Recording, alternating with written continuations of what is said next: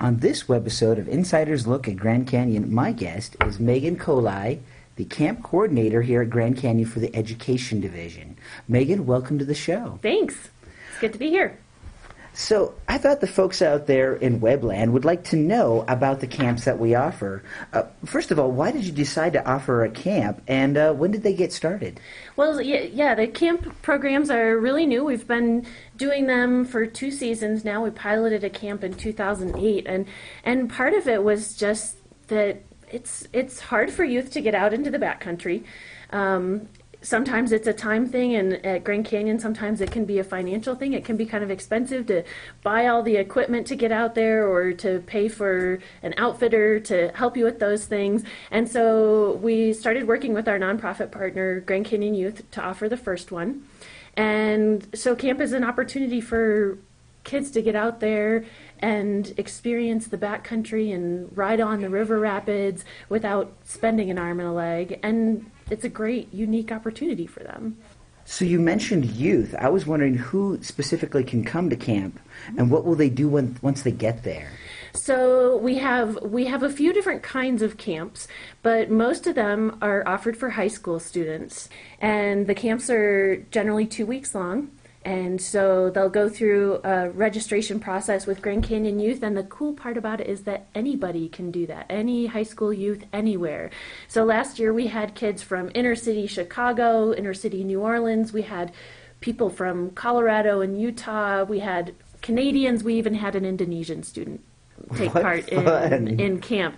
So anybody can come. We've had campers that have come with disabilities, even people at all levels of capability and experience have come to take part in the camp. So it's a great program, and Grand Canyon Youth offers scholarships for the high school programs. So that's an opportunity for kids to take advantage of really great offerings through them. And then you asked about what kids do when they get there, and all kinds of stuff. Camps all include some sort of service component, and the service component is a really neat opportunity for the kids to sort of see behind the scenes of the Park Service. So you walk into a park and you might see the visitor center, and you might peek over the edge of Grand Canyon and take a short little hike. But when they do the service projects, they really get hands-on with the resource and understand what's involved in preserving Grand Canyon. So the campers in the past have worked with planting projects or getting rid of invasive species. We've done sound recordings and collected sound data to record the spaces where you can find natural quiet in the park, or where you're going to see lots of interference by helicopters and things like that. Kids have worked on construction projects, so building fences to keep non-native wildlife out of delicate plant areas, or rehabilitating historic ranger cabins is one of our projects that is still underway. Kids have worked on archaeology projects and things like that. So there's a huge array of service projects that the kids do when they're part of the camps.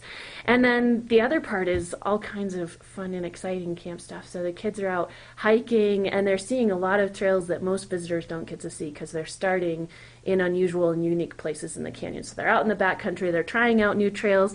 A lot of the camps, they're going to get a chance to do river rafting. Everybody is part of the team when they're at the camp. So the kids have cook crews that they're part of, so they're learning how to use all the cooking equipment that you use when you're camping, and they really develop a sense of team when they're out there, because they've got the same 3 or 4 kids that they're working with to do their daily things, whether it's cooking or getting the campsite set up and things like that. And then we do team building activities and some ranger-led educational stuff, and a lot of the kids will present their own educational things. So maybe before they get to camp, they'll research the California condor, which is one of our endangered species, and teach the other kids a little something about a really unique animal that's living here in the park. So that's just a sampling of some of the things that are happening when the kids are at camp.